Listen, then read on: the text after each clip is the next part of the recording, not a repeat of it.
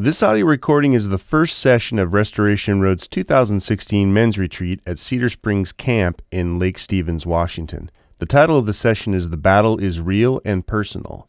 The speaker is Sam Ford. More information can be found at restorationroadchurch.com. We're going to pray for one another, and we're going to pray for the one, which is to be humbled so that the Lord will build us up, and not to be embarrassed or shamed so that we despaired or torn down. I'm going to pray out of 1 Peter to that end, and then we'll get into it. It's out of 1 Peter 5, and I'm just going to pray this prayer as I pray God's word back to himself. Peter says this: "Humble yourselves under the mighty hand of God, so at the proper time he may exalt you, casting all your anxieties on him because he cares for you. Be sober-minded, be watchful. Your adversary, the devil, prowls around like a roaring lion seeking someone to devour. Resist him, firm in your faith, knowing that the same kinds of suffering are being experienced by your brotherhood throughout the world. And after you suffered a little while, the God of all grace, who has called you to his eternal glory in Christ, will himself restore, confirm, strengthen, and establish you." Father, we pray that that will happen. That you, Father, will humble us. Help us to humble ourselves under your mighty hand, being aware that there is an enemy prowling right now that wants to destroy, that wants to take the suffering perhaps that you want us to experience, the pain that you want us to face, the darkness that you want us to reveal, and he wants to exploit that. But Father, that's not what you want to do. You want to humble us, you want to care for us, and then you want to build us up and restore us. Yes. So I pray for that, Lord. I pray for that for myself. I pray for that for these men, that you will blow our minds with what you teach us about yourself this week. It's in the name of Jesus we pray. Amen. Amen. All right, so the subtitle of this camp is Fight for Purity in an Impure World, and that doesn't mean, although you might be thinking that it's merely a retreat about the evils of pornography and the dangers of masturbation. Yes, I said the word masturbation. We have to be a church culture where we can talk about real stuff, and men who can have real conversations. We have a tendency relationally with each other and a lot of people to be superficial, and we don't have the time to do that. And so we need to be honest with one another and be real. And so we're going to talk about real stuff, and you're going to hear some real stories that might shock you a little bit, but it's important for us to have a culture in our church where we don't let sin and darkness reign, and we let light and glory overcome that. So that's what we're going to do. This camp is really about the greatest threat assaulting biblical manhood today and relationships today. There is not a gift that God has blessed us with that has not been corrupted by sin in this world. Not a one. And sin has taken good things and made them oftentimes bad for us, but it's also taken good things and made them just too important to us. Overindulgence in food, abuse of drink, captivation by beauty, devotion to work, idolization of our family, exploitation of nature, right? All these things are evidence enough to say things are messed up. And any good thing and all good things God has given us. But this is, I think, no more true and no more dangerous than with our sexuality. And the Bible teaches that sin is sin. At the same time, it also kind of explains or hints and even directly states that not all sin is equal. And what I mean by that, even though a lawbreaker is a lawbreaker, right? There's one lawgiver, and whether you murder or whether you lie, you're still a lawbreaker. That is true. The destructive impact of sexual immorality is unrivaled. It's unrivaled today. Men and women are under assault from the worship of sexuality as God in our culture like no other time. Apologist Peter Kreeft had an interesting statement. He said, "Sex is the effective religion of our culture." And today, it's interesting, God, it seems, and I'm speaking culturally, has very little to say in sex, but it feels like sex and sexuality has a say in directing nearly every part of our world. It has something to do with morality, it has something to do socially, medically, politically, economically, and spiritually. It's in every conversation. Sexuality is one of, as I said, God's greatest gifts, but because of sin, it has become one of the enemy's greatest weapons. And it's assaulting individuals and marriages and families and careers. And with the pervasiveness of news and social media today, we see it all the time. You just see the dangers of it. You see the pervasiveness of it. And perhaps it's always been there. Perhaps our culture today just makes it look like there's more of it. But there's something really powerful about sexuality today. And in the Bible, Paul warns about sexual immorality more than anything else. Whenever he has a list of sin, he always starts with that. And it's interesting, when he's speaking in 1 Corinthians, he speaks, he says several things about sexuality, but at one point, in 1 Corinthians 6, he says, every other sin in a person commits is outside the body. But a sexually immoral person sins against his own body. He says, do you not know that your body is a temple of the Holy Spirit within you, who you have from God, that you are not your own, that you were bought with a price, so glorify God in your body. He basically says, like, look, it's not like every other sin. There's another level of brokenness, another level of suffering, another level of destruction. And let's not forget something. That was written a couple thousand years ago, right? To the early church. And you go, I guess this problem's not really new. It's very old. The battle actually began even older, way back.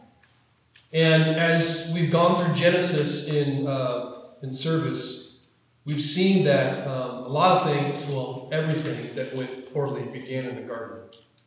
Genesis chapter 3. And it's really important to understand what happened in the garden. It records where our first parents listened to the lies of the enemy, the words of the enemy, rather than trusting in the words of God. They went after the promises of sin rather than trusting the promises of God.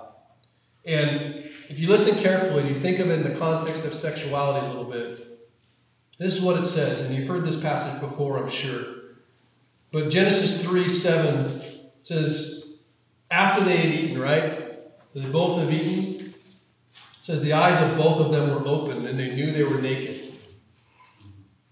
And they sewed fig leaves together, and they made themselves loincloths, and they heard the sound of the Lord God walking in the garden in the cool of the day.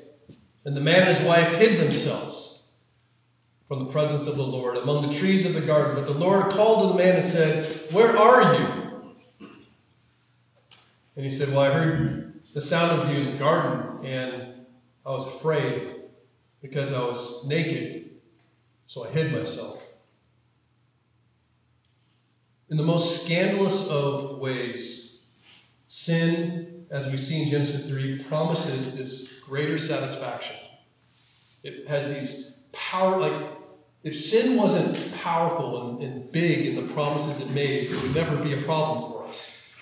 It has these grand promises. It looks good, and for a time it feels good, but it actually produces, according to Genesis 3, two things in particular: guilt and shame. Guilt and shame. Even if for a while you don't feel that. Guilt over what I have done or not done, and shame over what I have. But at its core, you know what sin is. At its core, you need to understand what sin is, because this helps to understand as we think of all creation. We think of whatever it is: food, drink, work, marriage, all these gifts that God gave us, and sexuality is one of those. You have to understand what sin is. Sin is ultimately separation from God. Yeah. And what begins with separation from God, right? The ultimate result of sin bleeds itself out into every gift he has given us being separated from him. And separating the Creator from his creation creates chaos. It creates chaos. It creates perversion. It creates death. And that goes with every aspect of creation. It doesn't matter what it is. If you separate work from the Creator's purpose and design, it will go poorly. It will become a God that you look for satisfaction, for hope, for meanings, for security. And when that God is taken away, you'll be in the hell that you most fear. Because that was your Savior, and your Savior let you down. What happens when we begin to worship creation rather than the Creator is that you confuse the goodness of his creation for the goodness of God. And in terms of sexuality, it's the goodness of sex for the goodness of God himself. And then you begin to call what is actually evil godly. And that's what you have going on in our world. They have made a God out of something that was never intended to be one. Now, this idea of separation, if you just look at culture and you see what's happened to sexuality over history, it just slowly is separated from the way God designed it to be. Let me give you some examples. You probably have heard the sexual revolution of the 21st century, or the 20th century, I'm sorry. And what happened in the 20th century was different than other centuries in this sense. And I think John Piper said it best, and it's bled over to the 21st century, obviously. It's not that sexual brokenness wasn't always around, and impurity in that way wasn't always around. It's that when you got to the 20th century and then the 21st century, what was always around and always broken became institutionalized. It became authorized by culture. It became pursued by culture, approved by culture, promoted by culture in a formal and official kind of way. And so what you have seen slowly over time, sex be separated from all the places that God designed it to be. Separated from marriage in the form of what? Adultery, fornication, whatever. Separated from children, right? Birth control. Not that sex only is for that, but when you have birth control, sex takes on a whole new kind of perspective, if you will, at least in the eyes of the world. Sex was separated from relationship, right? I don't have to be married. I can just have a prostitute. Sex became separated from gender now, right? It's not just homosexuality, but others. Sex became separated from humans. Yes, that happens today. And sex became eventually separated from another person. What I mean by that is that you have lust, and then you have self-sex, and you have pornography that doesn't even have to be real. I just read an article the other day about the advancements in sex dolls and how real they're now making them. And if you are familiar, not that you should watch it, with a new HBO show called Westworld, or I think it's called Westworld. That's a remake of an old one. It's about that as well. With that old virtual reality, but even beyond that, where you don't even need another person anymore. That's the world that we're living in. In other words, when Adam took that bite, the world was plunged into darkness. And we've all seen the football, John 3:16. Well, if you read the rest of 3:16 or John 3, you get another picture of what's going on. If you have your Bibles, turn to John 3. And then you also are going to be in 1 John as well. We know 3:16, right? For God so loved the world that he gave his only Son, that whoever believes in him should not perish but have eternal life. He says, God didn't send his Son into the world, condemn the world, but in order that the world might be saved through him. John 3:17. Awesome. 3:18. Whoever believes in him is not condemned. Whoever does not believe is condemned already, because he has not believed in the name of the only Son of God. And this is the judgment. This is why they're condemned. Light came into the world. And people loved the darkness rather than the light because their works were evil. For everyone who does wicked things hates the light and does not come into the light, lest his work should be exposed. But whoever does what is true comes to the light, so that it may be clearly seen that his works have been carried out in God. This idea of darkness, hiding in the darkness. The world loves the darkness. They don't want to come out of the darkness because of the shame and the guilt they feel, and they know they don't dare expose that to anybody. And in our culture today, I'm a child of the 80s. And in the 80s, pornography was really hard to get a hold of. In the 80s, I had a 7-Eleven behind my house. You'd go up. I never purchased pornography. I was a comic book geek, right? But whenever I buy my comic book, behind the counter with a brown bag covering it was what I knew was pornography. Different world. First pornographic magazine I happened upon was on a trail that I walked to school. You know what the scary thing about it is? I can access that image like that. And I was in 4th grade. I can remember it.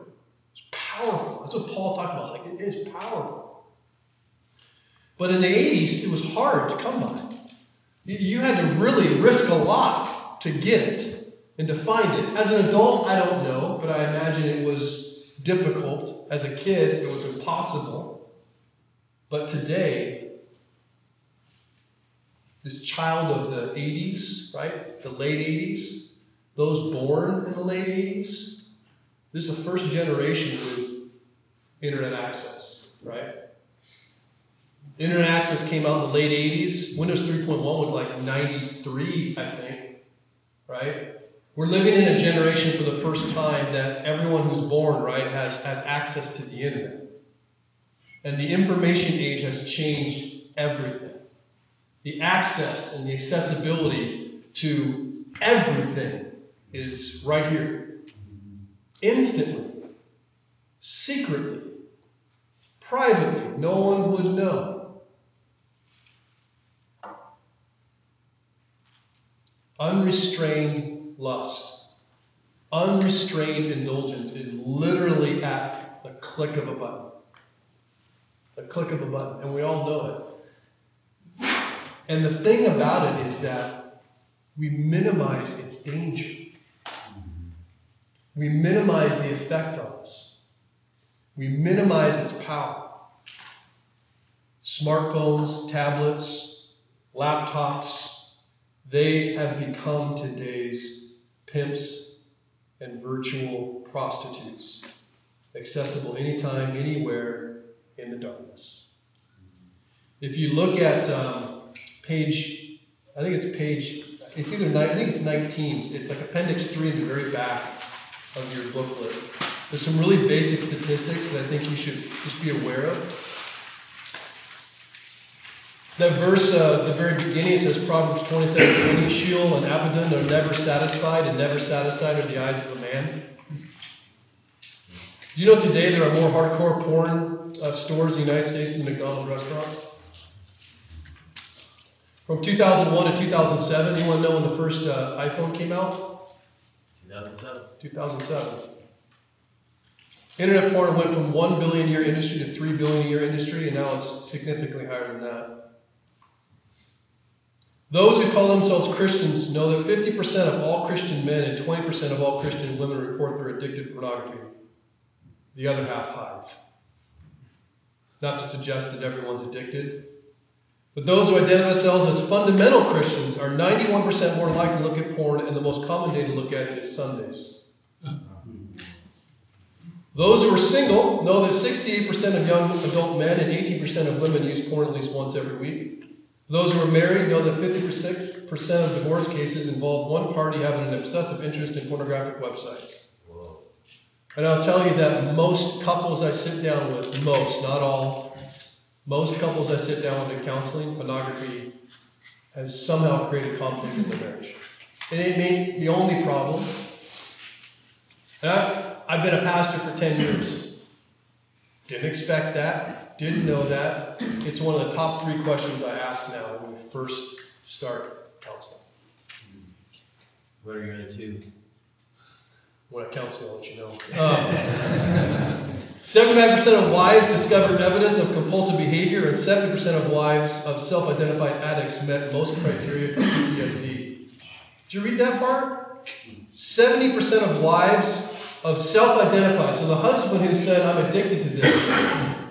The wife met criteria in how she felt and her behavior for PTSD. That's the power of it. For those who are parents, know that the average age of the first internet exposure is 11 through any of the 4.2 million pornographic websites on the internet. 55.4% of teens reported they had visited sexually explicit sites. 81% viewed these at home, and 67% stated they clear their history always or regularly to hide their activity. Kids are not dumb, right? I have a new thing now, if you're interested to learn about. It's called The Circle. It's the best thing I've found so far to filter, to help. For everyone else, know that in the last 2 minutes it took to read this page, over $369,000 has been spent on pornography, and almost 3.4 million people have viewed pornography, and nearly 45,000 people have searched for adult terms. And none of these statistics include whatever is exchanged through social media. And my whole point in doing that is just to give you a picture of the darkness that we live in. To give you a picture of the assault that we're under. That to say that as a church, a group of men, that if this isn't a serious issue that we're battling against, we're foolish. We're foolish. The description that darkness I gave is probably where most of us live, statistically, in some place of the spectrum. And the sheer volume of exposure is overwhelming. I was talking to my sons just about the difference in culture that we grew up in. And the assault that is just so different than my world that I grew up in. And the interesting thing is the more we compromise, and I mean compromise because I think a lot of us, maybe not all of us, but a lot of us have smartphones. Probably most of us.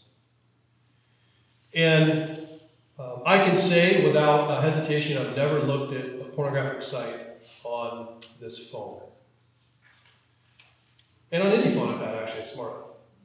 But I've looked at pictures of stuff, and not even on purpose. Did you know the Pokemon app that came out, right? Those kids going out, everyone's excited, like, hey, all right, the kid that never did anything is walking around the city now and killing stuff, like, woo, all excited, right? Did you know that as soon as that app came out, which was incredibly popular, another app came out that modeled it, looked very similar to it, and it was simply a fishing hook for porn. So you go and you search for Pokemon and you download that app. It looks just like it, but it was actually directing porn. For kids. The more men compromise in the smallest of ways, whether it's just this Google image that I happen to look at versus a pornographic site, whatever, the more they start to consume. And the more we start to consume, guess what? The more we get away from God and we hide. And we get filled with guilt, and we get with shame, and we go, there's no way I'm coming out from behind this bush. No way. Because we start, as Adam did, to be scared. We're scared of what will happen if I come out behind that bush. That's what he said to God, right? I heard you walking, and I was scared that you were going to see me naked, right? Now, granted, God had made him naked. It wasn't nakedness in the sense of he knew he was guilty. You're going to see me exposed for who I am, God. We fear so much. There are guys in here that fear so much what people will think of them. If you knew what I've looked at, if you knew what I've done, if you knew where I've been, we fear God hates us. God just must hate my guts. I'm such a faker or whatever. We fear what those we love, what they think, what they'll do. We fear we're the only ones. No one struggled like me. No way. And we fear that there's no way out of the darkness. So I'm going to read you a really brief story to give you the spirit of where we're going to go tonight and hopefully tomorrow a little bit. Try to listen. I know it's hard to listen to a story, but try to listen because I think this is really powerful. It says, there once was a noble and great king whose land was terrorized by a crafty dragon. Like a massive bird of prey, the scaly beast delighted in ravaging villages with its fiery breath. Hapless victims ran from their burning homes only to be snatched into the dragon's jaws or talons. And those devoured instantly were deemed more fortunate than those carried back to the dragon's lair to be devoured at his leisure.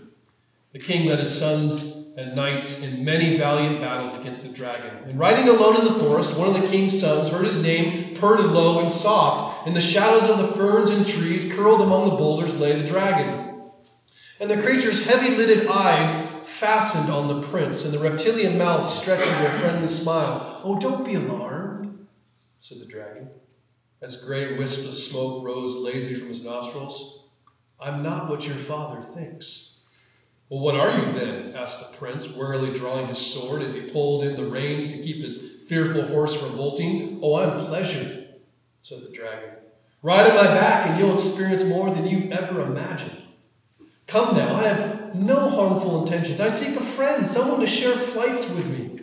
Have you never dreamed of flying, never longed to soar in the clouds?" I punched the hole through the words. I don't know what to say.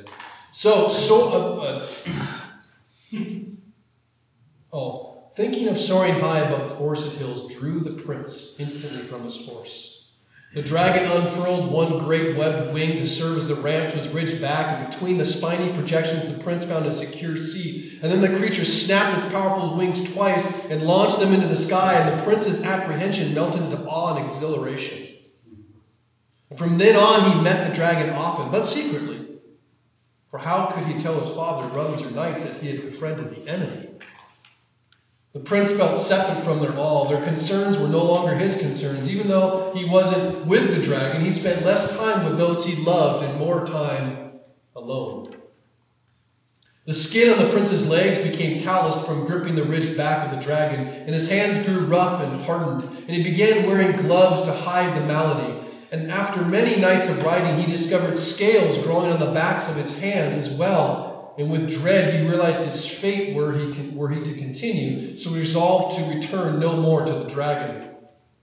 But after a fortnight, he again sought the dragon, having been tormented with desire. And so it transpired many times over, no matter what his determination, the prince eventually found himself pulled back as if by the cords of an invisible web. Silently, patiently, the dragon always waited.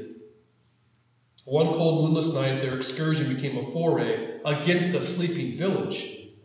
Torching the thatched roofs with fiery blasts from his nostrils, the dragon roared with delight when the terrified victims fled from their burning homes. Swooping in, the serpent squelched again, and flames engulfed a cluster of screaming villages, and the prince closed his eyes tightly in an attempt to shut out the carnage. In the pre-dawn hours, when the prince crept back from his dragon trysts, the road outside his father's castle usually remained empty, but not tonight. Terrified refugees streamed into protective walls of the castle, and the prince attempted to slip through the crowd to close himself in his chambers, but some of the survivors stared and pointed towards him. "He was there!" the woman cried out. "I saw him on the back of the dragon." Others nodded their heads in angry agreement, and horrified, the prince saw that his father, the king, was in the courtyard holding a bleeding child in his arms. The king's face mirrored the agony of his people as his eyes found the prince's, and the son fled, hoping to escape into the night, but the guards apprehended him as if he were a common thief. And they brought him to the great hall where his father sat solemnly on the throne, and the people on every side railed against the prince. "Banish him!" He heard one of his own brothers angrily cry out. "Burn him alive!" Other voices shouted. As the king rose from his throne, bloodstains from the wounded shone darkly on his royal robes. The crowd felt silent in expectation of his decree. The prince, who would not bear to look into his father's face, stared at the flagstones of the floor. "Take off your gloves and tunic," the king commanded. The prince obeyed slowly, dreading to have his metamorphosis uncovered before the kingdom. Was his shame not already enough? He had hoped for a quick death without further humiliation.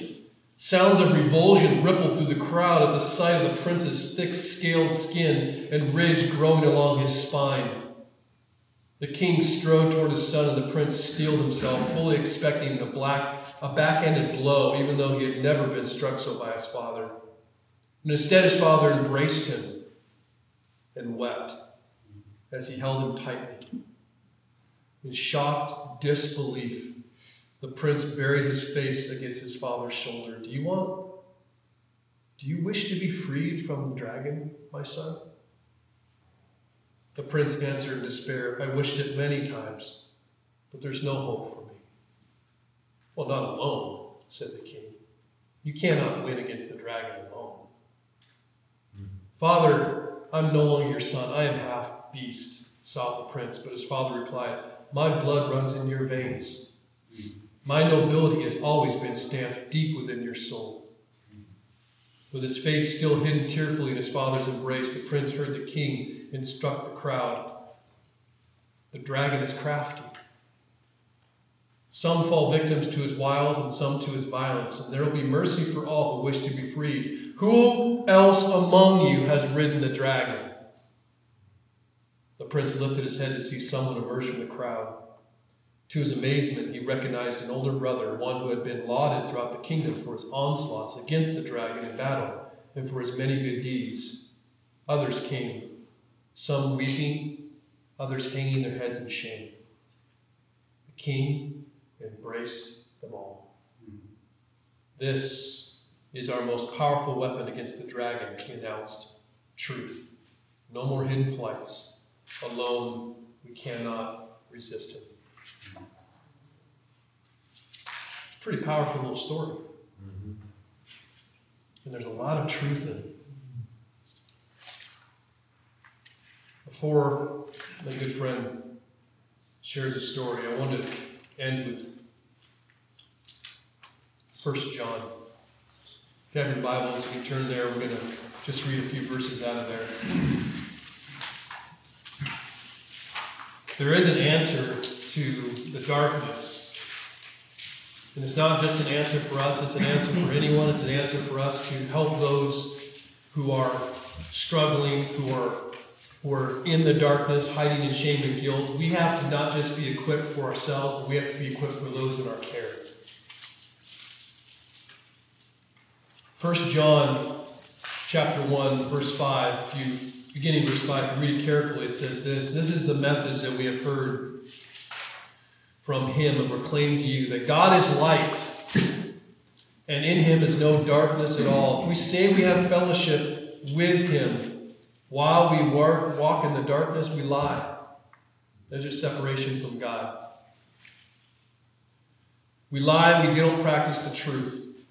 But if we walk in the light, as he is in the light, we have fellowship with one another. Do you notice the comment about the guy riding the dragon? He said that he stopped spending time with those he loved, and he started spending a lot of time alone. Isolation is one of the biggest and easiest ways to hide.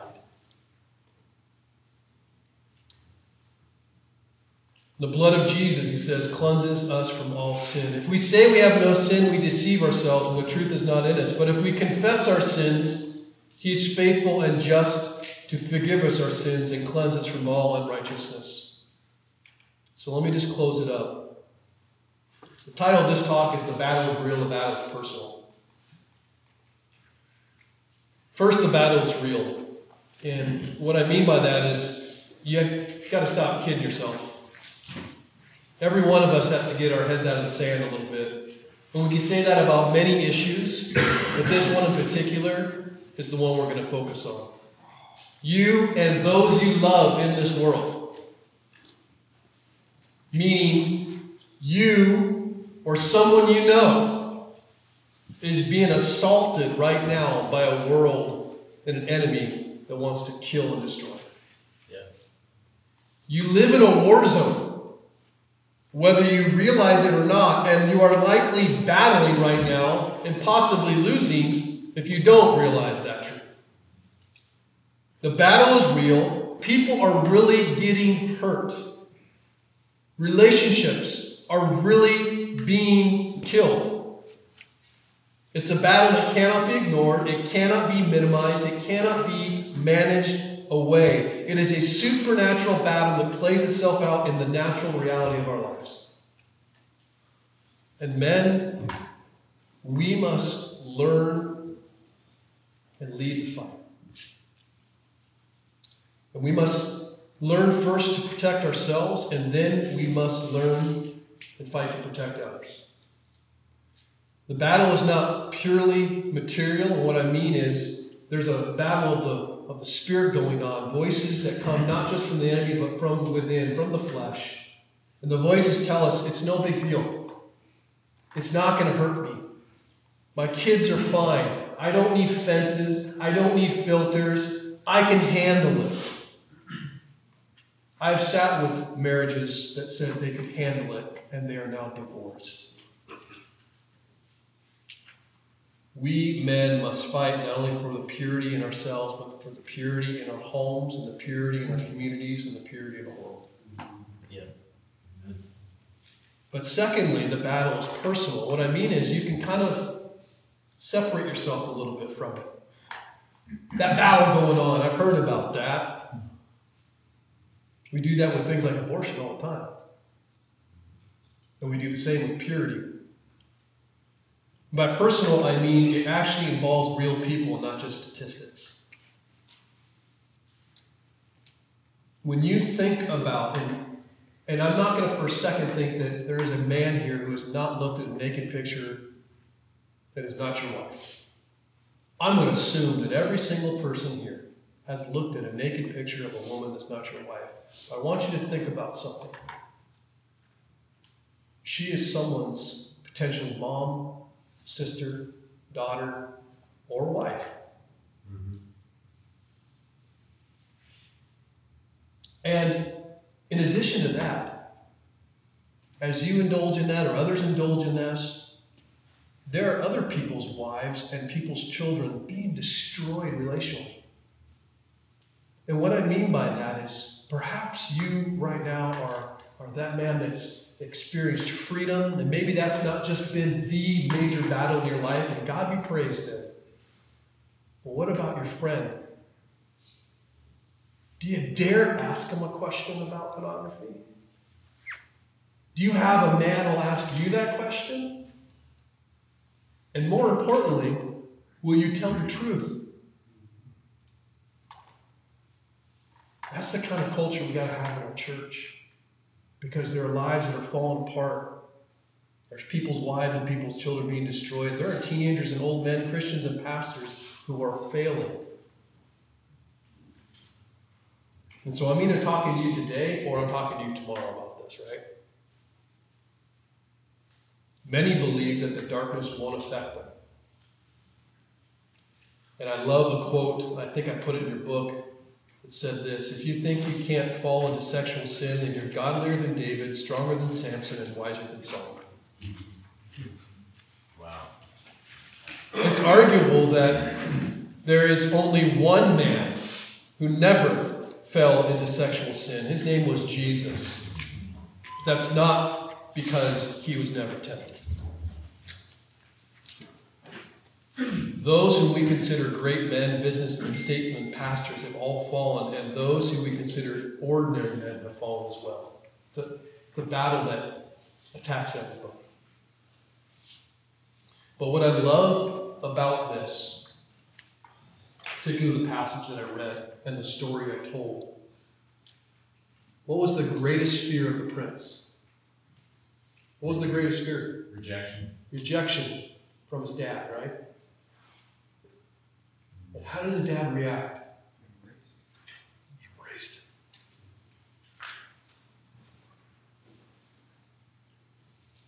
If you keep reading in John into chapter 2, pay very particular attention to those verses. It says, if we say we have not sinned, we make him a liar, and his word is not in us. But if anyone does sin, we have an advocate with the Father, Jesus Christ, the righteous.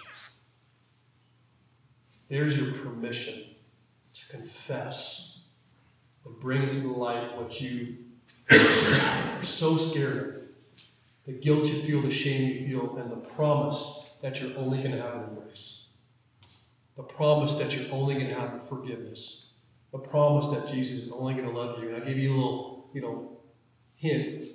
Jesus already knows. Just as the Father in the story already knew. Jesus doesn't condemn. He advocates to the Father by the Spirit for those who confess their sin and walk in the light. And Jesus stands ready to forgive and heal those who come into the light. But like the prince, there must be someone, and many someones, brave enough to be first. And so I've asked Eric, most of you guys know, to share his story and where he's at in terms of this experience. So